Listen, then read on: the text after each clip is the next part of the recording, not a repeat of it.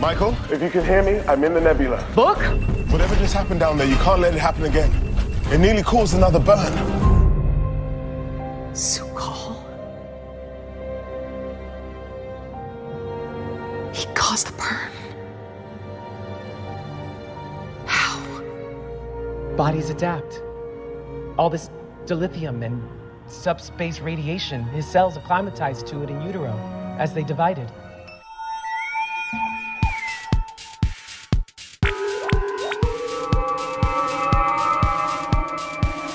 Transfer complete.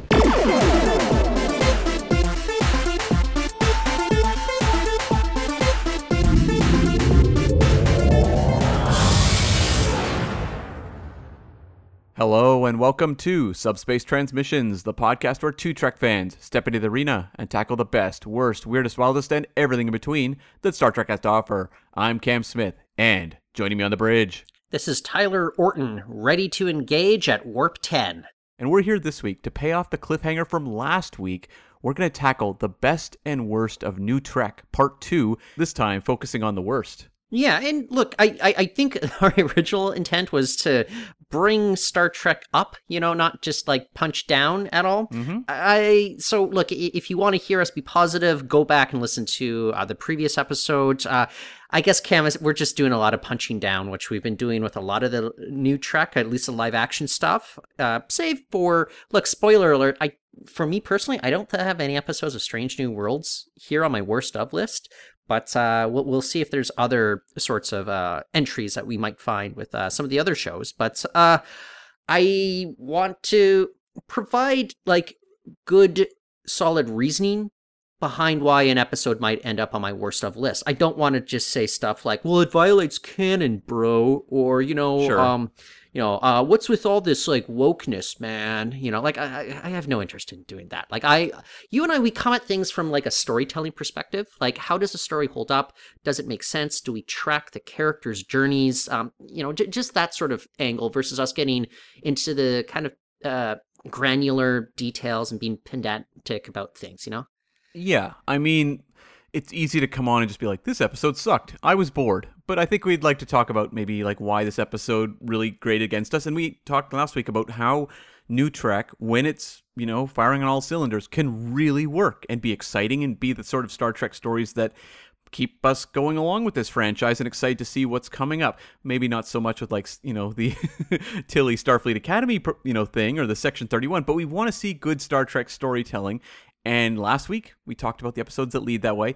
This batch this week, maybe point to the stuff we're concerned about. I don't want to say that we hate or dislike, but the stuff we're concerned about continuing on as maybe trends into the future.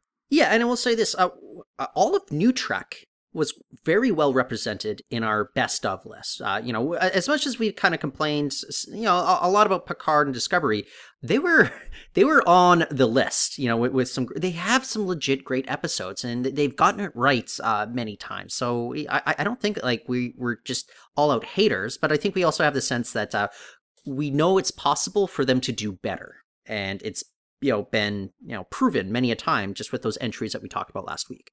And I do think it's entirely possible that we are on an upswing, because I think there's been a bit of a rough patch where we were talking about Picard Season 2 and Discovery, Seasons 3 and 4. But, Strange New Worlds has been very good. We've got Lower Decks coming back, which is so far very consistent in terms of delivering good episodes. We've got more Prodigy coming.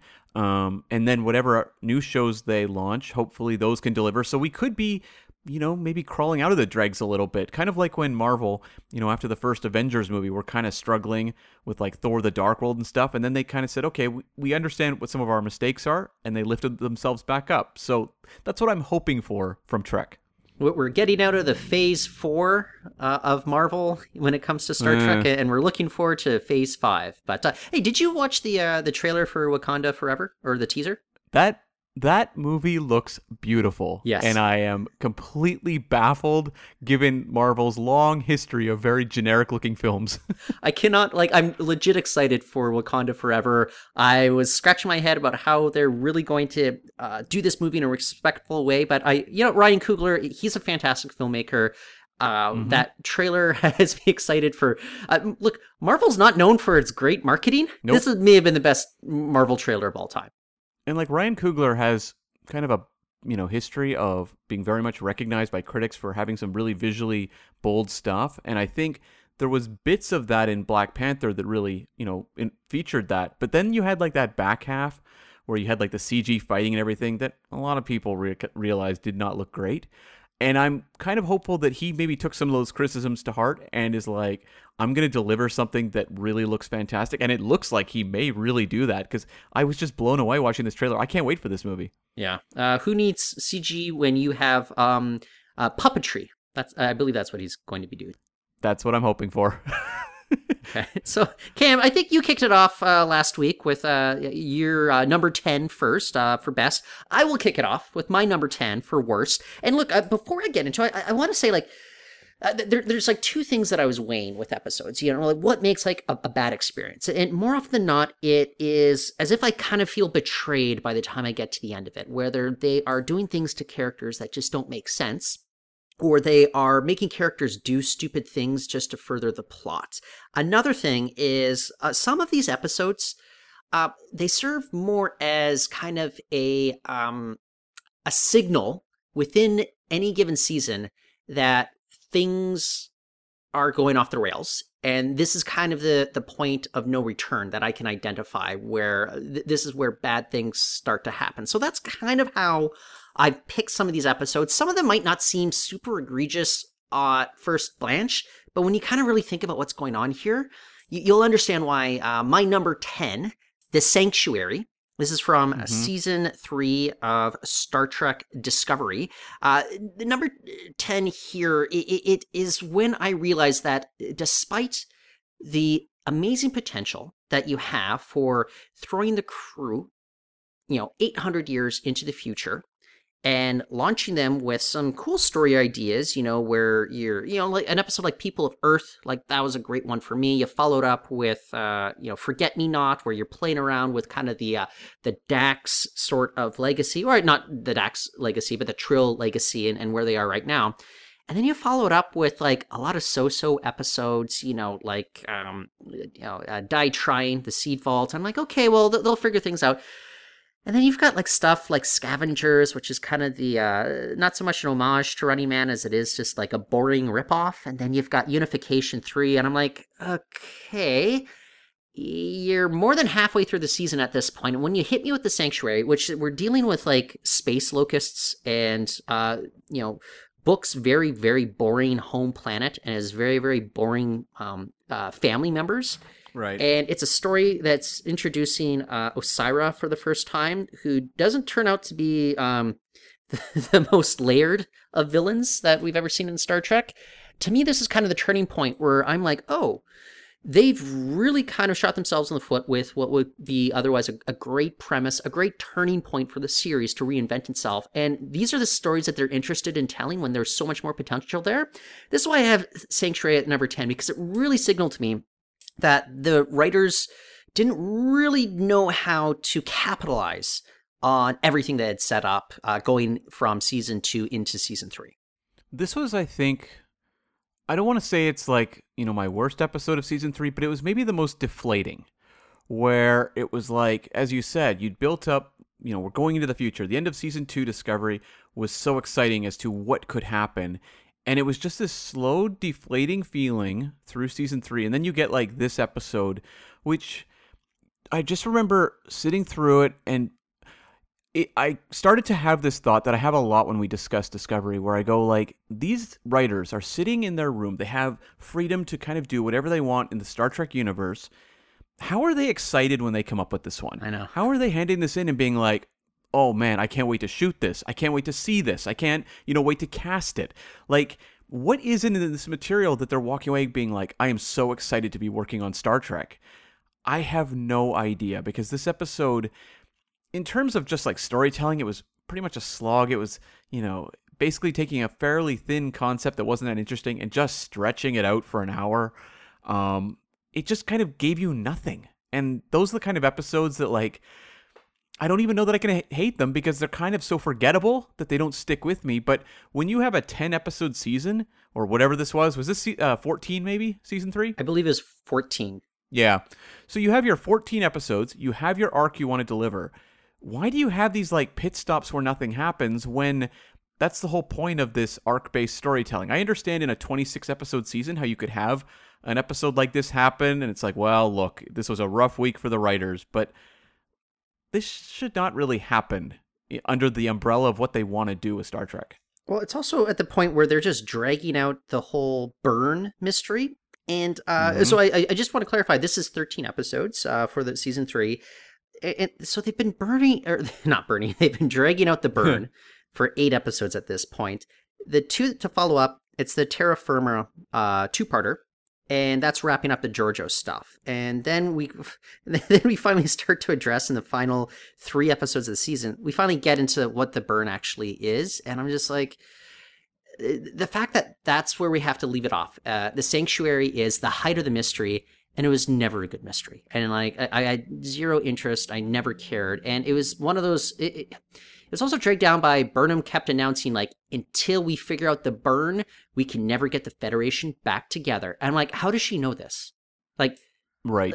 How can she possibly know this? And the reason she, quote unquote, knows this is because that's what the writers have declared in their own heads. And like, but nobody else knows why it's so significant. It's kind of like why they never, well, you know how they never explained why the Red Angels mystery was so important to Starfleet? It's just like Pike shows up, he's like, we have to find out what these Red Angels are. Or like, why? Never explained it. The same thing was going on with the Byrne here. And the Sanctuary was just like the height of my frustration with that ongoing mystery.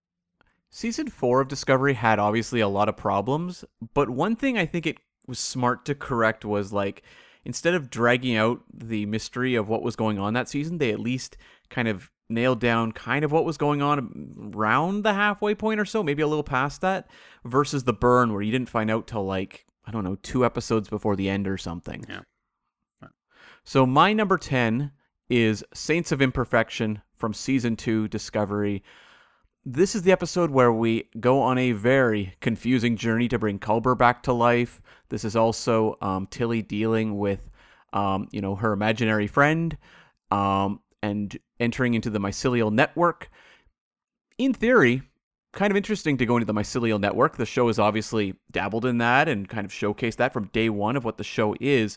But this episode felt so haphazard and so confusing. I'll put a link in the show notes to, I think it was when we went episode by episode and did a breakdown of Discovery Season 2, where we like talk through what actually happened in this episode and how Culber came back to life. And it's just so convoluted. And to me, this was like one of the biggest red flags I'd encountered at this point as to where Discovery could go very, very wrong with this arc-based storytelling. And I don't enjoy going back to this one, that's for sure. It was Discovery's best efforts to fix, that bury your gaze trope you see in television, where you have a gay character who is killed, if only to create drama, and really kind of dehumanizes the character to a certain degree. They're more like an object to spark, trauma within, say, their partner, more than a character in and of themselves. And the fact that,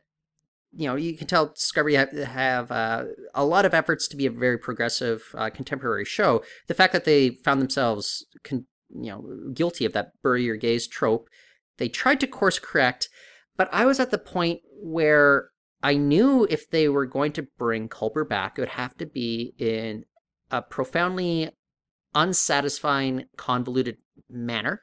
And I did not realize it would be in such a way that would make me as angry and betrayed as it did here. In that, like, I kind of, like, as Culber was one of my favorite characters in season 1. And believe it or not, Cam, my favorite character in season 1 was, in fact, Michael Burnham, until she became a completely different character in subsequent seasons. But I really ranked Culber up high. And I honestly wish that they had probably, like, okay, I like what they've done with him now, but I've had those thoughts, like was it just better for the character that they just kind of left him dead rather than create the magic to bring him back to life? It essentially was like no different than magic, and it made me angry how they went about doing it, and it was so stupid. There's a fantastic clip from our best of, I think it was our best of 2019, episode, and it was us just explaining, like as you said, Cam, like if you'll link to it, but it's just us explaining what exactly happened, and it made no sense. And going through that mycelial network where we have like Tilly's brain fungus friend, like being her like little guide, I was just like, what am I watching here? You know, it was just like it wasn't like, oh, this is science-based. It was mostly like I was watching like a fantasy television show where the rules don't matter. And it makes me disengage here. And as much as I appreciate that Culber is back right now, I felt betrayed by the writers that they would, A, do that to the character in the first place, and then not give him a satisfying reason for actually like, coming back. It didn't seem justified to me. And I think one of the things with Star Trek is that's kind of funny is like there's this like pseudoscience to Star Trek where a lot of it is mumbo jumbo that they're spouting out to solve problems. But it's interesting how like you can have Geordi, you know, announce how they can solve some sort of temporal problem and you go, makes sense to me. Whereas like a case like this, you actually stop and go, wait, this doesn't make any sense. And it feels like because it's overly convoluted, it doesn't seem to exist within the rules they've established on the universe. There's like all these circumstances that feel coincidental that need to happen for, you know, ultimately Culber to come back. It's just like this long laundry list of things you don't do in storytelling because the audience, I think Alfred Hitchcock called it the Icebox theory, where you sit and watch it and you go, okay. And then you walk away after, you know, the movie or the show or whatever, and you're like looking in the fridge to grab a drink and you're like, wait a second, that didn't make any sense. And that's kind of what they fell into with this episode very badly. Yeah. So my number 9 is All Is Possible. This is the cadet episode from season 4 of Star Trek Discovery. It might seem just on the surface like, oh, is it really that bad? You also have the kind of the Navarre political intrigue storyline going on. I want you to actually think about like how much the Navarre political intrigue story just did not make any sort of sense at all with regards to negotiating a potential exit out of the Federation if Navarre chose to do so. That aside, we've been hearing nothing but efforts to develop a Starfleet Academy spinoff.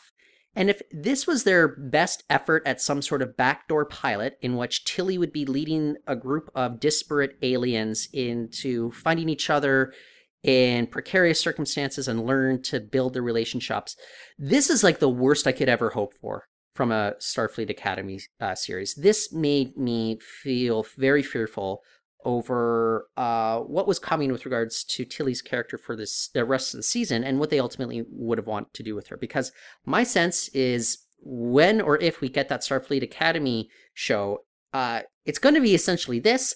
I hope they realize it was a terrible episode, and I hope they realize this is not what fans want.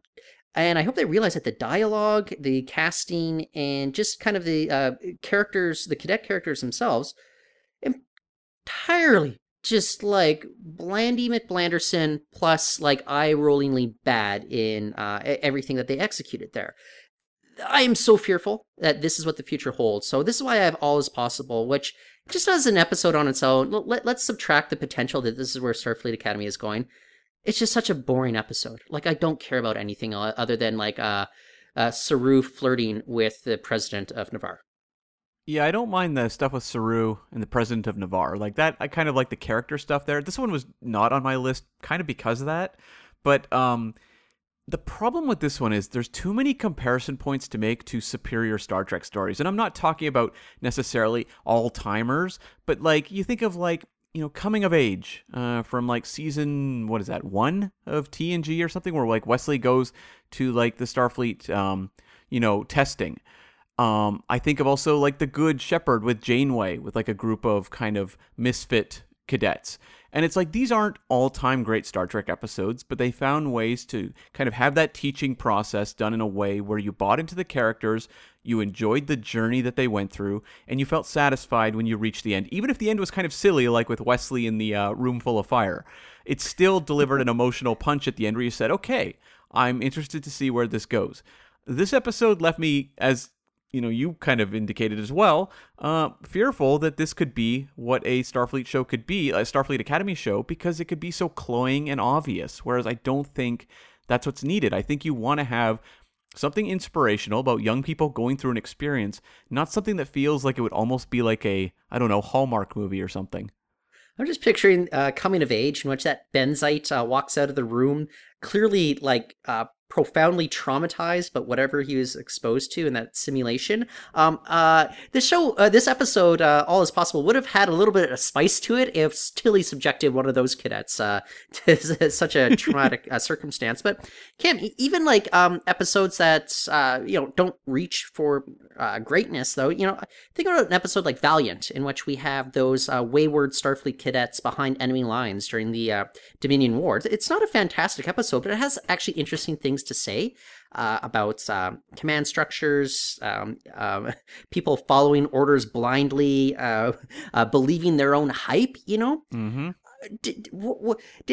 Was there anything interesting to say about cadets in this episode? No, it was just about people squabbling and then coming together to fight basically a dangerous alien. Haven't we seen this a million times in like every like teen show out there? Like people start off like squabbling and then they're friends by the end of the hour. Yeah.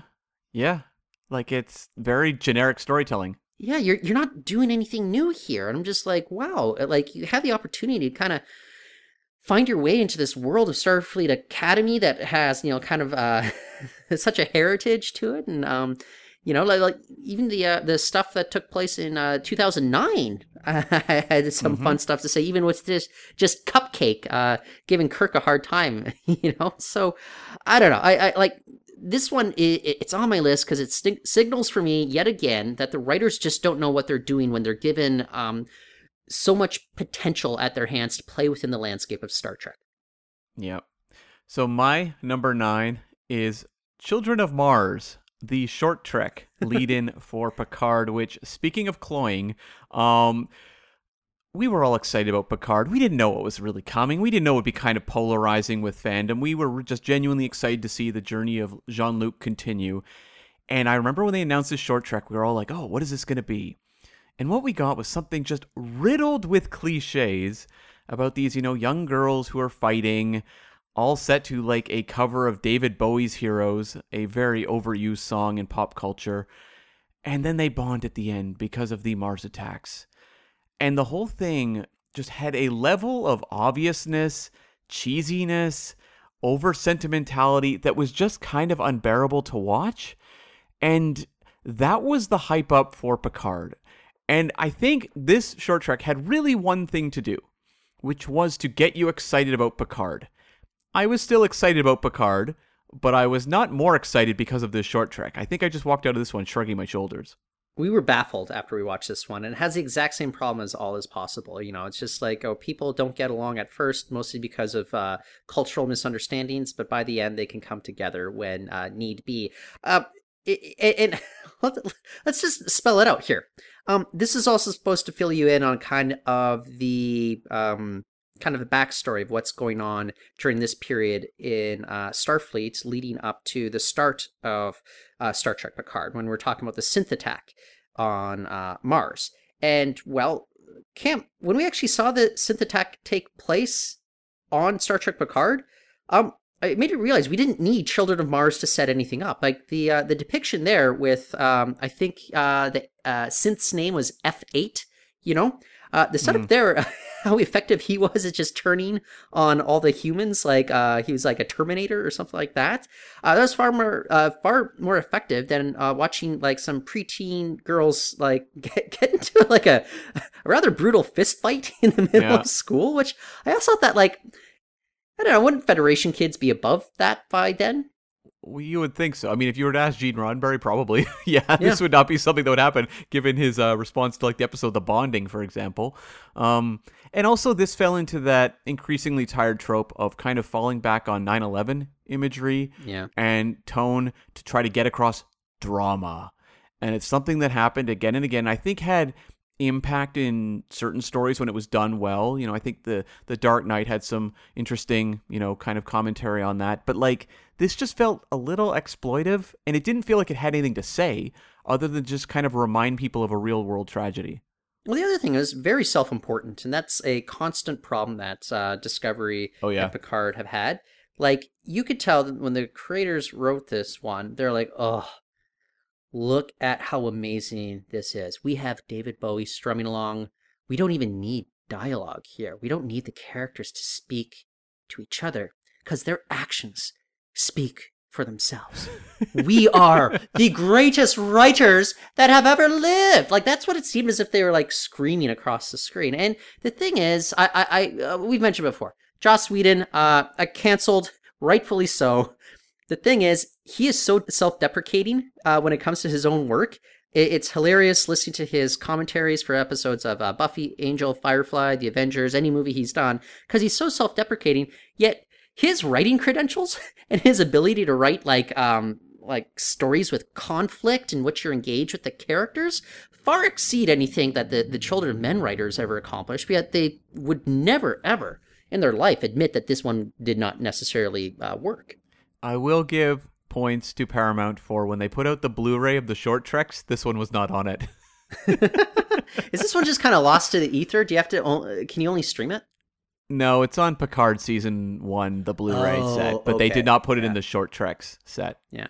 I have to say, oh wait, you bought the Season 1 Blu-ray set, but I did not, right? Yes. Okay. I think I stopped buying Blu-ray sets at Discovery Season 2. I do have the Lower Deck Season 1 Blu-ray set. You and I will be picking up our Blu-ray sets for Season 2 pretty soon because we want to get... mine. Nice. We'll get our review out before the third season premieres, I guess later on this month. So yeah, I'm looking forward to that. Yeah, I mean, I bought Picard Season 1. I think it was because we were going to do that episode of Star Trek Picard, is it better to be binge-watched? And I thought, you know what? There might be a bit of value content in terms of me going through those special features, and there was. So it was kind of worth it, but I did not buy it on a day one kind of purchase. I waited quite a while till the price dropped. Well, the best thing I ever did, though, is as I was binge watching Picard, I think I did it in like 3 goes. Like I did like 4 episodes one day, 4 episodes the next day, and then 2 episodes to finish it off.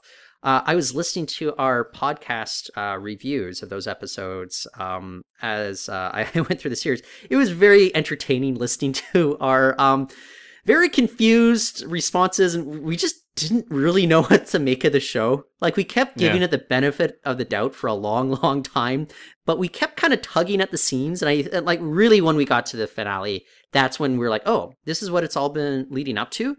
What trash this is, so I don't know. If you're thinking about rewatching Season 1 of Picard, listen to our podcast from that, but only if you want to hear us, just absolutely befuddled by what's going on. I can guarantee you, even if Season 3 Picard is great, I still won't know what to make of that series. Yes. Okay, Cam. Number 8 on my list, Season 1 of Discovery, the season finale, in fact, Will You Take My Hand? This was a terrible season finale that was punctuated by an incredible cliffhanger that they did not earn at all. It had nothing to do with the story that came before it, but it was when the 1701 appeared randomly for no reason that had been built up leading up to that event, and then you pump in the old school TOS music going on. It has a visceral reaction with any fan watching it. It did not earn that moment, because what was going on prior to that was some of those most disgraceful season finale writing I've ever witnessed in Star Trek, and it really meant that the writers learned the wrong lessons here, in which you have a very deflated season finale in which they try to wrap up the Klingon War in the most convoluted way, in just didn't really make sense. Like, all you had to do the entire time was give L'Rell access to thermonuclear weapons throughout the lava corridors of the entire planet Kronos, and she can hold the entire planet hostage to become Chancellor? I'm like, what? This is what you've been building up to this entire season? You could tell it was just it is the definition of a Deus Ex Machina. They backed themselves into a corner. They didn't know how to wrap it up in a tidy manner. I think what they should have just committed to doing is well, I guess we're going to have to continue this on, this war into season 2, I suppose. And then to top it all off, it's an incredibly boring episode. And then you have the Federation capital meeting in Paris. There's lots of space umbrellas for some reason, but you have the infamous Michael Burnham, "We are Starfleet," We believe in values because we are Starfleet. Values are great to have when we are Starfleet. And you're like, wow, that's incredibly generic. Doesn't make any sense. Doesn't really take a real strong point of view about anything at all. This is a terrible finale, and they learned all the wrong lessons in which they're like, okay, now we have to make every single finale afterwards just nothing but nonstop action, and like, let's make it a laser light show, and almost to the point where it feels like a Marvel third act where you don't really know what's going on, and at a certain point you kind of disengage. I'm a little more forgiving of this one. I agree it's not good. I remember being frustrated when it ended. But to me, it was like, well, the Tilly stuff with Georgiou was fun. Seeing Clint Howard was fun. There was like little elements that I could get some enjoyment out of. So that kept it out of my worst. But like, it's, you're talking about like the resolution to the war. It's both convoluted and insultingly simple. It's like, okay. Like, you think of all the hoops we had to jump through just to get to this bomb. It's absurd. It's as confusing and, all over the place as bringing back Culber. But then it's like, no, we just put a bomb on the planet. It's all solved. Okay. The end. Why didn't they just send, like, Section 31 disguised as Klingons? Why didn't they just send them to Kronos at the very start of the war and do that in the first place? And then the Federation would be like, look, hey, we'll blow you up unless you say that you'll declare some sort of armistice or whatever.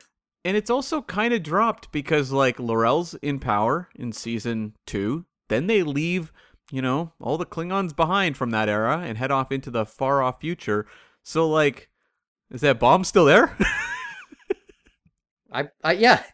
Is Martok still trying to defuse it at this point? Does he hold the control panel at that point? Yeah. yeah. As soon as Worf killed Gowron, he had to reach into like Gowron's pockets and pull out the control panel. So it's like they set up something they had no interest in exploring, but it's just lingering there now. I mean, and I have a hard time believing, and I hope it doesn't happen, that like Strange New Worlds is going to delve into this because I don't really care, but at the same time, it's just kind of insulting. Yeah. This one is just, I think...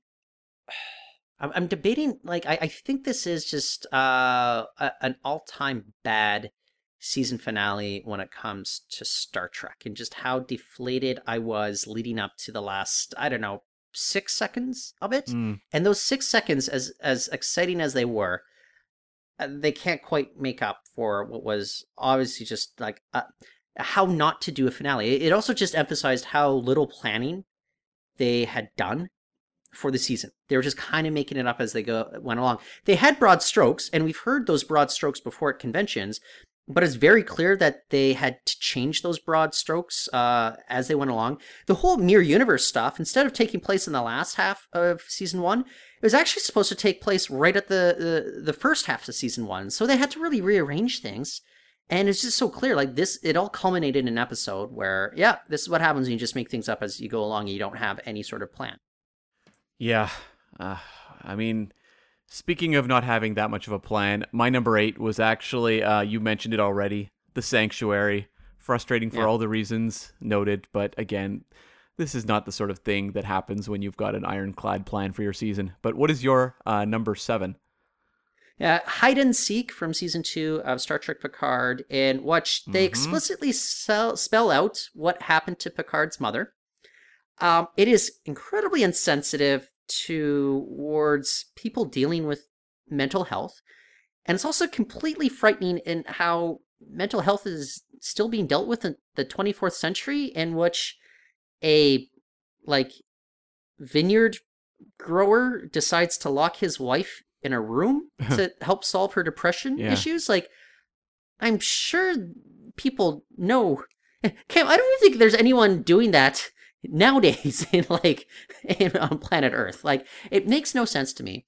But essentially, the other egregious part is that it retcons Picard's personality. His aloofness for the last 35 years, I always thought of it as a feature, not a bug.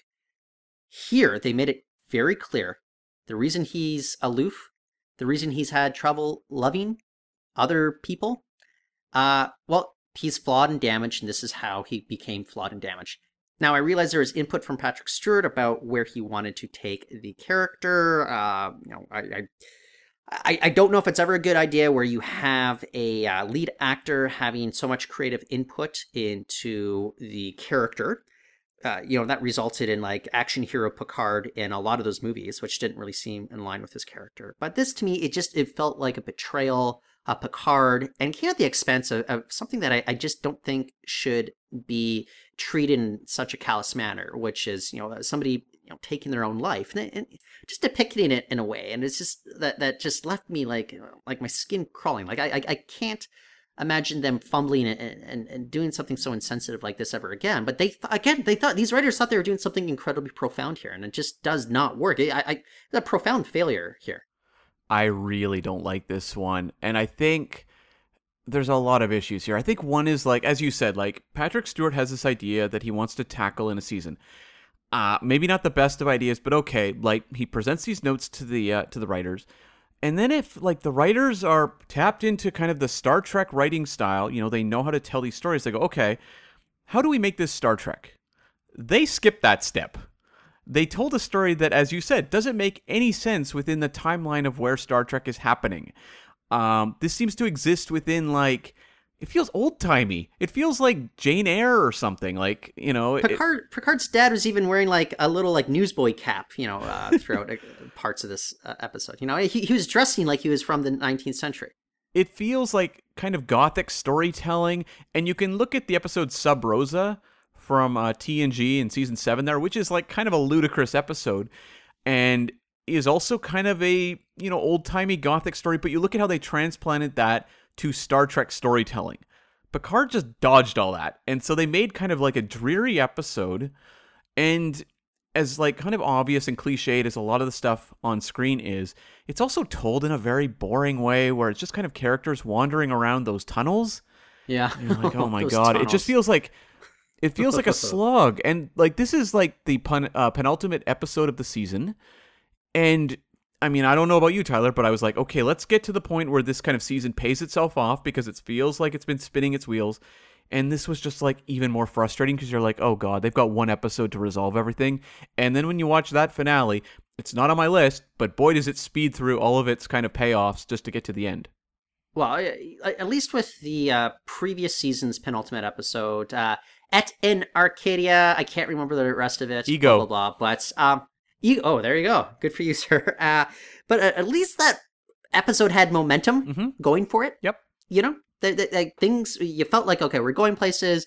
You felt confident they could resolve everything. I wasn't necessarily satisfied by, part 2, or the season finale of part 1, although the Data farewell was excellent. This one was just, the timing was so wrong here. Mm-hmm. Yeah. This is not how you get somebody pumped about where you're going into the finale. Who would watch this episode and be like, can't wait to see how they wrap up the whole season after this? Not me. I'm sure there's someone out there, but not me. Speaking of wrapping up a season, number 7 for me was That Hope Is You Part 2, the finale to Season 3 Discovery. I really hate this episode, and I think it's because with Season 2's finale, which I put on my best list, they kind of established sort of Discovery as the action show, how you could do an action-based finale that paid off your characters in interesting ways. Flash forward to the finale of Season 3, and it's just like action gobbledygook with nothing particularly interesting going on. You have Burnham fighting and pushing people into a gelatinous computer. You have Osira, a villain who flirted with having shades of kind of interest to her, kind of some ambiguity, a little bit of gray, that's immediately jettisoned in favor of just kind of having action stuff. And I think she just gets shot at the end of this. You've got a like fight with Cowboy in like a turbo lift system that makes no sense. It's just kind of and like... by that, it's the turbo lift system that defies the laws of physics in terms of like the size of the ship, the exterior versus the interior. Sorry to interrupt, but I'll never not be angry at how they depict turbo lifts in new Star Trek. I want Lower Decks to make fun of it. So you can like look at a weak season of a show, and if you have kind of a memorable finale, you go, well, you know what, I kind of like that one. This one, Season 3, I was frustrated throughout, and like this finale actively made me angry because it felt like it was not even like exploring what the season was really about. It was just saying, you know what, we don't really know. Let's just give them like an hour of action and that'll be good enough. And so after having to listen to them talk about the burn for like a whole chunk of episodes in a row, this is the finale. And it was just so profoundly uninteresting. And I think one of the things with Star Trek Discovery is even if like the storytelling was rocky, they could usually end their season in a way where I was interested to see what was going to happen the next season, whether it was teasing the Enterprise at the end of season 1 or, you know, the promises, you know, at the end of season 2 of the future. The end of this one, it was like, well, we've got gray uniforms, you know, uniforms that you'll see never again. That was what they had to tease. And it was like, oh my God, I don't even care about this. So I found this one just, you were saying, you know, about the season 1 finale being maybe the worst finale in Star Trek. I think for me, this was the worst finale in Star Trek. Well, look, we have Stamets snarling at his new captain, Michael Burnham, at the very end because she jettisoned him out in a personal escape pod instead of allowing him to try to save Culber. And they never follow up with that in the next season. It was just kind of like, it felt as if like, hey, we've got tension, not going to follow up with it. This episode's also guilty of continuing to make Tilly look like an idiot captain, following up from the previous episode, part 1. It's kind of like, yeah, this is why you don't make your ensign an XO. And bad stuff happens. And then even the next season, when she's now been promoted to lieutenant, after giving up the ship, she's even commenting on how she kind of felt like a dope because of this. It's because the writers made you look like a dope here. You also have just like other stuff that made me so angry, like when everybody was running out of air on the way to the nacelles in order to stop the explosion.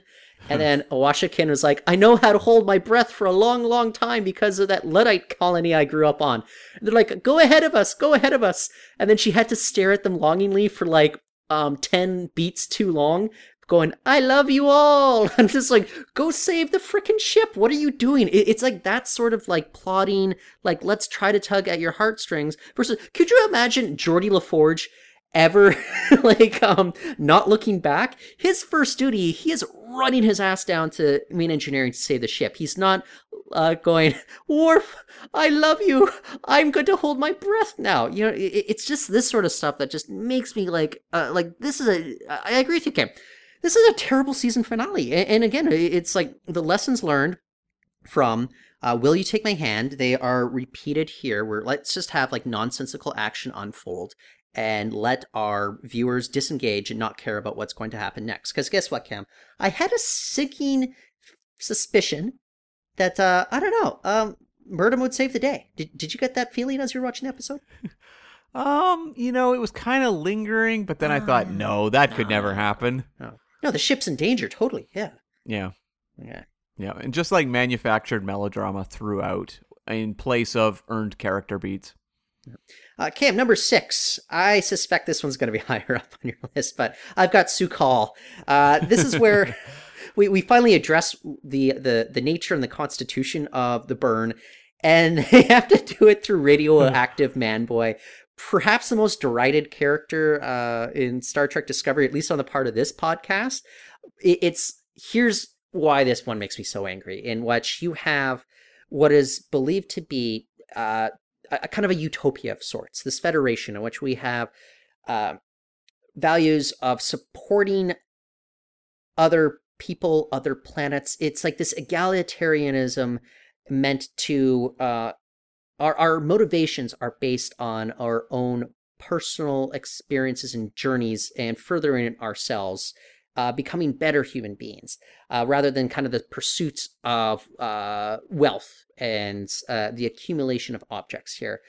You would think that this would be something that could withstand whatever happens to it. But a radioactive man-boy, he witnesses something traumatic, and that makes the entire galaxy as we know it crumble. I'm like, really? You have billions of lives lost, all for this? You know, it made me angry, and that you had already invested like 9 episodes, or even 10 episodes, I should say, leading up to this as the explanation of the burn and why the Federation is not as it is. The fact is, I thought it would have been far more interesting if the Federation had simply fallen apart through its own malaise. You know, like there's other explanations for it. You know, maybe there's other forces or fragmentation going on with the Federation that caused its fall. I never needed the burn. I didn't need the Federation to fall apart because of an external event. There's so many more layers to discover if it's something internal going on. And this is why it just kind of, they just totally biffed the opportunity that was presented with them to jet forward into the future and rebuild the Federation, and for reasons that make way more sense than radioactive Man-Boy crying really hard. This episode, the solution to the burn feels almost like the writers having a game of telephone, where like the first person had like a really good solution, then they passed it on and it just kept going around person to person to person. So at the end, the person that had to like write it down was like screaming radioactive Kelpian. It's like what? Like what? That's not what I originally had. But this is, yeah, as you said, it's like an external thing that is frustrating for, you know, many reasons. But like one, I mean, it's very silly, but also there's no way to ever predict it. There's no way to ever say, like, organically looking at the story episode to episode through that season 3, this makes sense how we arrived here. Yeah. It really has none of that. It's entirely this out of left field, like, oh, that's what it was. And I would never really be in favor of this for a season, but had it been an element of Star Trek canon that was established and what you understood, for example, say it was like a Q thing, you'd go, well, you know, I don't really like that was the answer to everything, but I understand that within the context of the universe of Star Trek. This was something where you gotta like jump through so many hoops to even like wrap your head around it. Like, as you said, like wipes out dilithium in like the entire galaxy? Like what? Like that's an unbelievable amount of power. That's more power than like anything we've really seen in Star Trek. And it seems kind of like crazy just to go through. And then it's not bad enough that the reveal happens. And the reveal is just like hair pulling, but like you've got to get through one of the dreariest episodes in the history of Star Trek of this like creature who is doing that thing that drives you crazy where it's like they know the answer, but they are in a, you know, state of not being able to communicate it through the entire, you know, like 95% of the episode. And so they just keep breaking down and you're just like, come on, just spit it out. Let's get the solution. But instead they're like battling like a CG seaweed monster. And I'm like, oh my God, this episode drives me absolutely crazy. And I wish I had like episodes of previous, you know, quote unquote classic Star Trek to really compare it to. But this feels like a level of bad that I don't know exists prior to Discovery. You know, it almost reminds me of Tin Man. You know, you're dealing with kind of the organic spacefaring alien in which you're struggling to communicate with it. But Tin Man is actually like a pretty interesting episode. They're doing stuff that we haven't really seen before, and how they execute it in Star Trek, we haven't seen it that way before. How they execute it here, it's just so dreadful. Yeah. You know, I will hand it to this. I did like seeing Doug Jones out of makeup for a full episode. He had a bad toupee on, which was unfortunate. But and I'll give you this: the VFX were pretty good, or pretty well done. But beyond that, this was just we keep using the word slog again and again. This is what I think New Era Discovery Picard is most guilty of. It's just like these episodes feeling like a slog, just nonstop wheel spinning to get to where we already know that they're going. And that's what drives me insane. Yeah. It almost feels in some ways also like Skin of Evil, you know, with Armus. But like if you put a level of importance on that episode that was like suffocating to kind of watch. So, yeah. My number 6 is actually a Strange New Worlds episode. It's the Elysian Kingdom. Okay. An episode that... Look, I love a good TOS silly episode, whether it's, you know, The Trouble with Tribbles or Shore Leave or something. And I can kind of appreciate what they're going for with this, of allowing the actors to kind of dress up in medieval fare and kind of be silly. But like this episode was just like kind of like dreadful storytelling, because it was just actors kind of being campy. There was no momentum to the storytelling whatsoever. And it was also, as I discussed in the review, a story built around a fictional narrative that we don't have any grasp as to where it's going or what even the characters or the concepts of the universe are. So it feels like actors speaking just gobbledygook throughout like an hour. And so I found it just completely frustrating to watch. It has no drama to anything that's going on until you get to the final moments where you have, Mabenga and his daughter in that resolution, which that is no great resolution either. But at least I understand it within the characters. This episode just gives me nothing with those characters for like 90% of the runtime. So I don't want to see any more episodes like this in Strange New Worlds. Well, remember, like, just like 2 episodes earlier, he was given all this like medical data from the that child exploitation, or maybe exploitation isn't the most precise term, but the child endangerment episode. Yeah. And he and then you go 2 episodes later, it's like, no, not going anywhere. And they're like, okay. So what the writers are trying to do is inorganically set it up as if Mabenga has absolutely no choice but to give up his daughter to this nebula for the rest of her life. That is a huge decision for him to allow on behalf of his like daughter, who's like 6 years old. I think they make a point of saying like, well, the daughter agrees to it. I'm like, well, she's a child. She doesn't know what she's even agreeing to. And then they're like, oh, no. Well, guess what? We'll follow up. She's like 30 years old now, and she still agrees with it. I'm like, she's never had a life. She doesn't know what human experience is really like. She's been living her entire life in this fairy tale kingdom with Deborah the Nebula. And like, I'm just like, I can't believe like, this is like an episode. It definitely doesn't make my top 10 list. Cam, there are about like 14 episodes of Star Trek Picard that I just found incredibly boring that I would put over this one. But this one is, we're on the same page in that like, there are episodes that kind of make you feel betrayed. And this is an episode that by the time I got to the end of it, and I found, getting to the end of it, like, quite the slog. But by the time we got to the end of it, I did feel betrayed by how artificial the motivations for the characters were. And it was only because the writers had convolutedly decided this is what we want to do with this, rather than making it more of an organic journey for, look, Mabenga could have just put the daughter in a pattern buffer indefinitely until he finds some sort of cure here. But I think we kind of pointed this out leading up to the episodes, a couple episodes in advance. We're like, so what happens in season 2? And like the daughter is, I don't know, she's like goes from like age 7 to like age 9 when they're filming season 2. Like they're going to have to like account for like these jumps in the age of children, which anybody who's seen Lost, that kind of became problematic at a certain point as well. Yeah, I mean, it'll be like, by the time the series ends, it'll be like when they brought back Bryan Cranston and Aaron Paul, like later down the road for the Breaking Bad movie. In what way? Well, it was like showing them as like prequel, but they'd aged so much. Oh, I didn't think they looked that... It was a little jarring. A little jarring. Okay. It's only a 10-year age difference, and sure.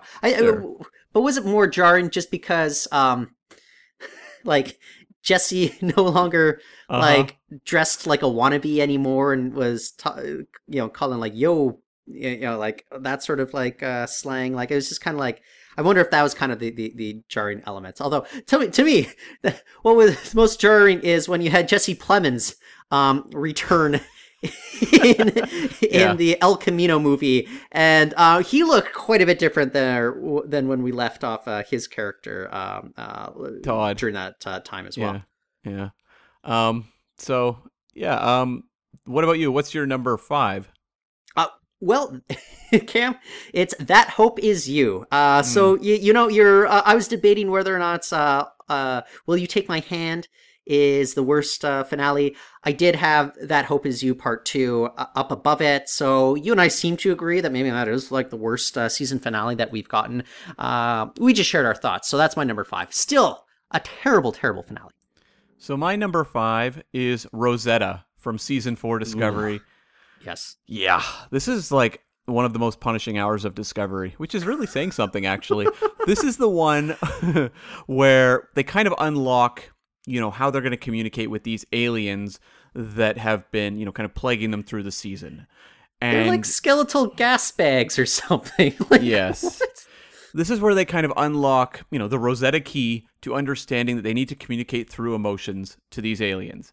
And, that's all well and good. I don't really have a great issue with that being the solution. But, this is one of those episodes where it's like, okay, we got space madness. We got Saru breaking down on this, kind of cheesy-looking planet. And it just drags on and on and on. And I swear, Discovery often seems to think it's, the first ever TV show, film, anything to look at emotions, to tell emotional stories. I'm like, I feel like we've been watching these since, I don't know, maybe the dawn of film. They've existed in some manner throughout the history of storytelling, but Discovery's people, we are talking about emotions here. I don't think that's ever happened. And it's just it's kind of that self-satisfied thing. And even if it was self-satisfied and they were a little self-serious about it, you could still get a good episode. It's that they portray it in such a just unbearably dull, uninteresting, and just frequently cliched way that I just find so grating. Them just wandering around aimlessly, having and I'm not trying to diminish it, but them just having panic attacks.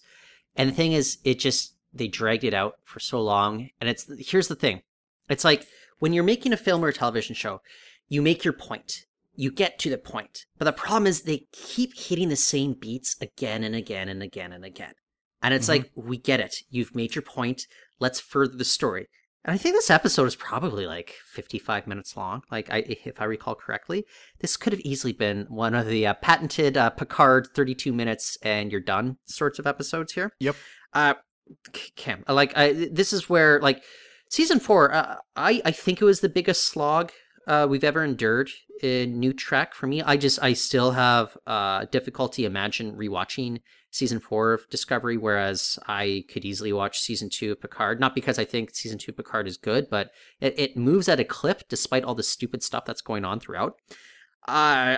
This might be the one that I would have the toughest time just bringing myself to rewatch when it's next up in my queue for streaming. And it's also longer than, Picard. So, yeah. Yeah. Alrighty, Cam. So I guess my number 4. Speaking of Picard, monsters. This is when we are Picard gets hit by a Tesla and has to go in for brain surgery at a walk-in clinic, and we're inside of his psyche for an hour. The embodiment of his father is now a ship's counselor, played by the great James Callis, an actor I absolutely adore. He played Dr. Gaius Baltar on Battlestar Galactica, put to terrible use as Picard's father here, or the father figure here. You have the Borg Queen on that really weird rampage. She's eating batteries from from smartphones, and then you have Raffi and Seven just wandering around aimlessly through Los Angeles, squabbling with each other. There's lines like, "You're manipulative, Raffi," and wait, you are? It's again the whole tell, don't show problem that these writers in live action New Trek seem to be constantly guilty of here. But it's the whole Picard stuff, wandering around the manor. I'm just what? They're all building up to this with regards to how they really hitting the themes of this whole season. I'm just really? This is what you want to spend a full hour on right here? And I think at this point we kept wondering what is this whole divergence supposed to be? What is the whole point of it? And you have this almost seems kind of like a more of a rest stop, and just them trying to spin their wheels once more, because this is a season where you have about 3 or 4 episodes worth of story stretched over 10 episodes. Again, Cam, we're getting some episodes that are 32 minutes long. That really tells you how they had so little story to tell in season 4. And this was, to me, just kind of the worst that season 4 had to offer. Yeah, I can agree with that. And this one also offered the fight with the Borg Queen in the parking lot, which was one of the most rundown, kind of budget-looking Star Trek sequences in some time for a show that actually does seem to cost something. And it also featured a trope that I've mentioned just a couple minutes ago that drives me crazy, which is like this like fake narrative story that we're kind of going through, where you had like stuff to do with this childhood book that Picard had read with his mother. I don't know this story. I don't understand like kind of the breakdown of how this operates within the episode. And you've got like CG monsters popping out and everything. This is just... I can't stand episodes like this. It doesn't offer me anything. It doesn't give me character insight. It feels like it's just built to prolong the episode before you get some sort of resolution, and it does it in ways that are kind of depressing and miserable to watch. So, like, what's my takeaway? I don't walk away from this going like, I can't wait to see what happens next week. My takeaway is, this show is kind of unpleasant to watch, and I don't really like this. Well, it's not an episode that you watch and you're like, you know what? I really want to rewatch this one right now. Nope. There have been episodes of Strange New Worlds like, yeah, I want to rewatch that. That's amazing. Like the finale, Quality of Mercy. I was just like, I watched that one twice in quick succession. It was awesome. Did not have the same feeling about Monsters. Yeah, there's a lot of new Trek I will happily sit and rewatch, and I can't imagine sitting through the episode Monsters. Like, that's one of those ones where I'm just like, I don't know if I could. It would have to be many, many years from now where I'm suddenly like, let's go revisit, Picard Season 2, because Season 3 Picard was one of the greatest seasons in the history of Star Trek. So maybe I should go back. We'll see. So my number 4 is another Picard episode from Season 1, Stardust City Rag. Boy, this was like one of the most unfortunate clashings of tone that have ever happened within Star Trek, with the the butchering of Ichab, Seven going on a murder quest, mixed in with pimp hats and silliness. And it was like, wow, like this is really badly handled just from a tone perspective. It felt like they had kind of two concepts they were working with and they just mashed them together. And it was... they built up the return of Seven, and we were all incredibly excited to see it. And, like, this was the delivery? I mean, I get it, but Jezal was the greatest villain of all villains, as mentioned on the Star Trek, Picard Season 1 Blu-ray. But nonetheless, like, this was not the kind of Seven you want to really, return to. They set up stuff with the Fenris Rangers that was never explored, so you can't even say that this was, like, kind of opening the door for where we would explore that character's backstory. Nope, never really did it. And so, like, what does this episode offer other than, I think people only really remember it because of the silly outfits and the Ichab stuff. It was as badly handled as Patrick Stewart's French accent. Cam, this one felt like a complete betrayal. It's not just that you are treating a character or dispatching a character such as Ichab in such a callous way, in a way that just feels like icky and gross. And the writer said, well, we wanted to make you feel that way, so you were invested in the stakes that Seven had in front of her and why she would suddenly want to become a serial killer. And I'm like, so then that's a betrayal of Seven of Nine as well. Why did you want to make her a serial killer too? Bjayzl was a terrible, uninteresting villain. And I think it was the Blu-ray extras that you were referring to that described her as the villain of all villains. How delusional are the writers here? Like, I'm just like they were just completely off their rocker here. I was walking away from this and like thinking like, how can I honestly watch this again? And then I think to cap it off, we have Dr. Agnes Girardi again murdering her own lover once they fetch Bruce Maddox off from that planet. I'm just like, wait, so yet another betrayal of things that we've invested in, like a classic character plus a more contemporary character who's suddenly a murderer.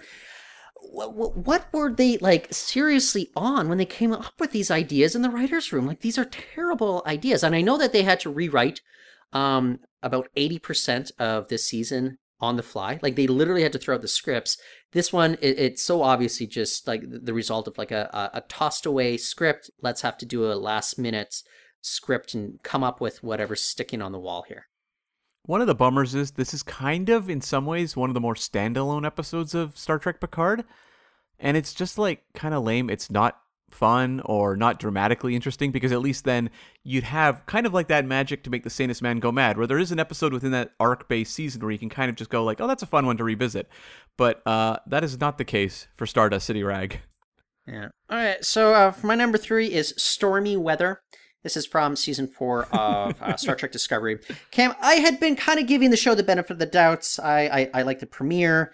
You're going off the rails with All Is Possible, and there's like the prisoner episode. I was just like, okay, it's watchable. The way that they're handling the mystery is a little bit better with the DMA than how they handled the mystery of the burn the season before. But Stormy Weather, just the self-importance that they have when you're giving Burnham that hero shot in the EVA suit when she is walking through the corridors as a messiah, as the ship's overheating, and you have this swelling music, and it is to let you know that we are the most important show that has ever existed, and if you disagree, you are a moron.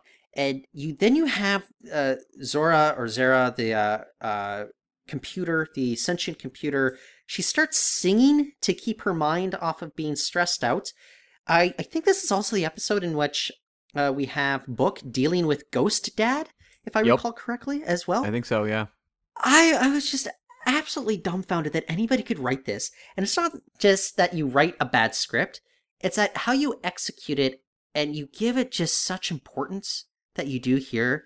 This is where I officially realized, like, oh, this is going to be yet another sucky season of Star Trek Discovery. Like, there's some potential in the premiere.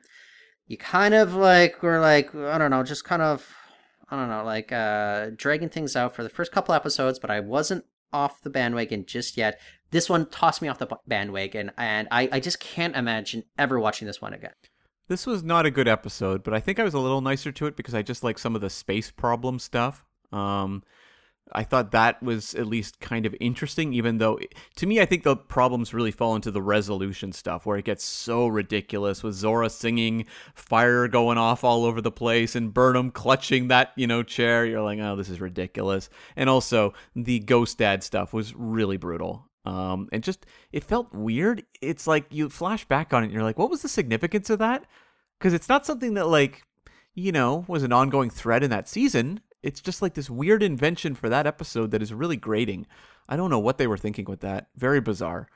As for me, my number 3 was Hide and Seek from Picard Season 2, which we already talked about, but yes, just a very unpleasant hour of television.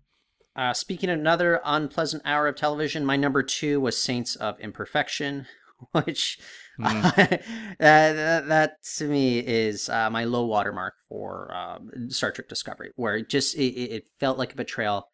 It still makes me angry. Cam, that clip of us discussing the whole means of bringing back Culber and how you and I just broke down how it doesn't make any sort of logical sense here. So that's my number 2, Saints of Imperfection. My number 2 is Monsters, the low watermark for me for Picard. And this was Picard Season 2, and we just talked about it. But, this is another one that's just... Star Trek is really tough when it tries to tackle, kind of horror storytelling. And there's almost some Guillermo del Toro kind of energy to this one.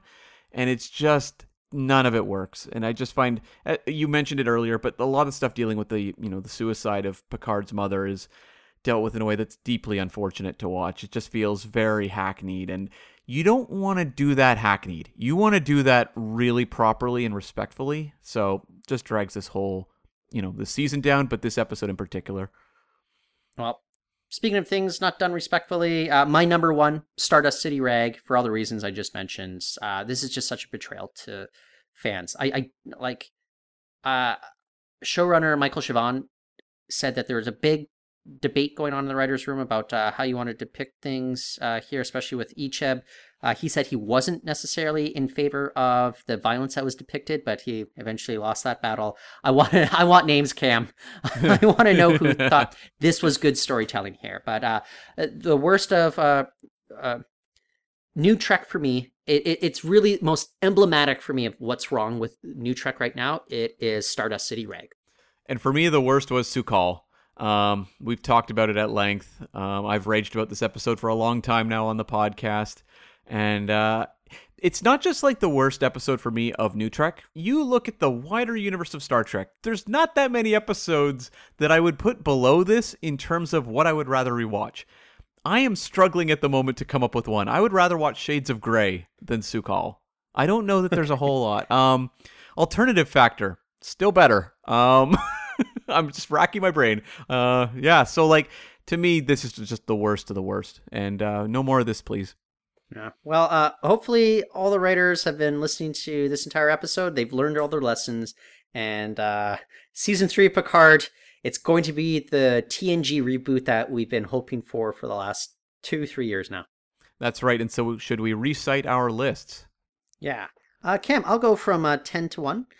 Number 10, The Sanctuary. Number 9, All Is Possible. Number 8, Will You Take My Hand? Number 7, Hide and Seek. Number 6, Su'Kal. Number 5, That Hope Is You, Part 2. Number 4, Monsters. Number 3, Stormy Weather. Number 2, Saints of Imperfection. Number 1, Stardust City Rag. And for me, number 10 was Saints of Imperfection. Number 9 was Children of Mars, the short trek. Number 8 was The Sanctuary. Number 7 was That Hope Is You, Part 2. Number 6 was The Elysian Kingdom. Number 5, Rosetta. Number 4, Stardust City Rag. Number 3, Hide and Seek. Number 2, Monsters. And number 1, Su'Kal. Excellent. So, folks, if you think that we've just been too down on New Trek, don't worry. We have a great bevy of episodes to go over if you did not catch last week's, and that's the best of New Trek. And we tackle all the same series, and we explain why, Discovery, Picard, a lot of shows that are quite well represented here. They're also very adept at making fantastic episodes of Star Trek. So look, I think that's what frustrates us most of all, is we know that they're capable of it, and they keep making episodes like Su'Kal and Stardust City Rag. I think it just underlines between these two podcast episodes how inconsistent New Trek can be. Yeah. Okay, so that kind of wraps us up on the worst of New Trek, and that means this assignment is complete. If you enjoyed listening to this podcast, we want to hear from you. Jump on over to the Facebook page at facebook.com/subspacepod. Let us know if you disagree with any of our picks. Are any of these in your best column? We would love to know, and love to know why. And also... yeah, okay. Let us know what some of you animals. And let us know of some of your least favorite episodes of the new era. We would also love to hear those. Wait, Cam, which episode in our respective lists do you think has the most chance of being someone else's favorite episode or something? Favorite, or at least in the plus column? Yeah. I think the Elysian Kingdom has a chance. Yeah. I think Will You Take My Hand? Yes. Does.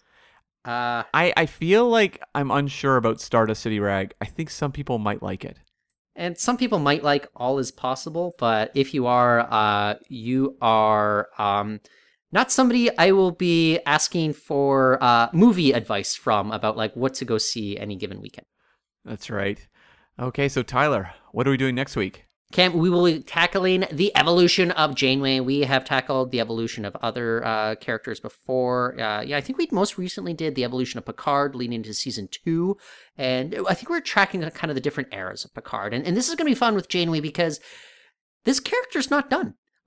We kind of had the Prodigy stuff going on.